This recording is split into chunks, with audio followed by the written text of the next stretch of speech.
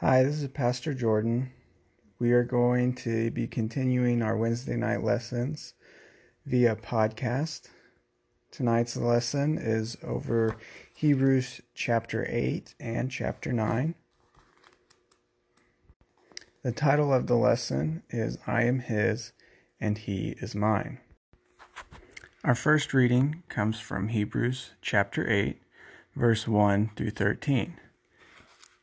Now the main point of what we are saying is this.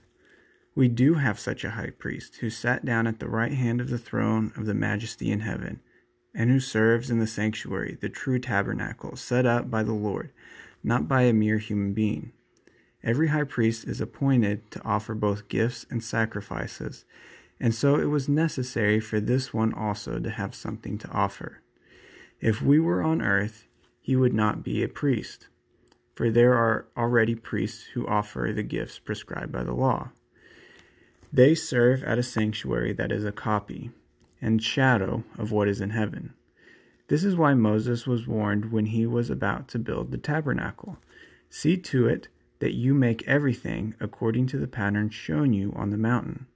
But in fact, the ministry Jesus has received is as superior to theirs as the covenant of which he is a mediator is superior to the old one, since the new covenant is established on better promises. For if there had been nothing wrong with that first covenant, no place would have been sought for another. But God found fault with the people and said, "The days are coming, declares the Lord, when I will make a new covenant with the people of Israel and with the people of Judah. It will not be like the covenant I made with their ancestors, when I took them by the hand and led them out of Egypt, because they did not remain faithful to my covenant, and I turned away from them, declares the Lord. This is the covenant I will establish with the people of Israel. After that time, declares the Lord, I will put my laws in their minds and write them on their hearts. I will be their God, and they will be my people. No longer will they teach their neighbor or say to one another, 'Know the Lord,' because they will all know me, from the least of them to the greatest. For I will forgive their wickedness and will remember their sins no more. By calling this covenant new, he has made the first one obsolete, and what is obsolete and outdated will soon disappear." And now skipping over to Hebrews chapter 9, beginning with verse 11.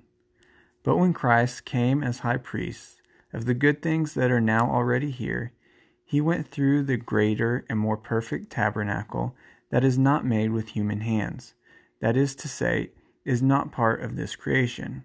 He did not enter by means of the blood of goats and calves, but he entered the most holy place, once for all, by his own blood, thus obtaining eternal redemption. The blood of goats and bulls and the ashes of heifers sprinkled on those who are ceremonially unclean sanctify them so that they are outwardly clean. How much more then will the blood of Christ, who through the eternal Spirit offered himself unblemished to God, cleanse our consciousness from acts that lead to death, so that we may serve the living God? For this reason, Christ is the mediator of a new covenant, that those who are called may receive the promised eternal inheritance, now that he has died as a ransom to set them free from the sins committed under the first covenant. So we see Jesus established a new covenant between God and humans by dying on the cross. This agreement with God promises to clear our hearts of guilt and shame. The Old Testament sacrifices provided atonement or covering for sin. This made individuals ritually clean so that they could fellowship with God. However, these rituals couldn't erase the sin and the guilt and the shame it caused. Their consciences were not clear. The new covenant, brought by Jesus, allows us to have an intimate relationship with God. The covenant with Israel was based on obedience to the law. The rebellious attitude in all humans prevented the Israelites from keeping the covenant, so they could not experience intimacy with God. As we have read, the new covenant is one in which Jesus can change the rebellious attitude and write the law of love on our hearts, as we experience the thrill of knowing that we are His and He is ours. You see, human beings were created for an intimate relationship with God. However, sin separated us from Him. Even so, the Lord promised the Israelites that He would walk among them. He would be their God, and they would be His people if they obeyed His commands. For 400 years, Israel thought that the temple fulfilled that promise. However, the destruction of Jerusalem in 587 BC brought that to an end.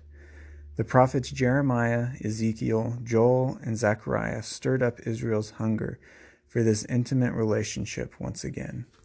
Over and over, God promised to change His people from the inside out. For example, Ezekiel 11:19-20 says, "I will give them an individual heart and put a new spirit in them. I will remove from them their heart of stone and give them a heart of flesh. Then they will follow my decrees and be careful to keep my laws. They will be my people, and I will be their God."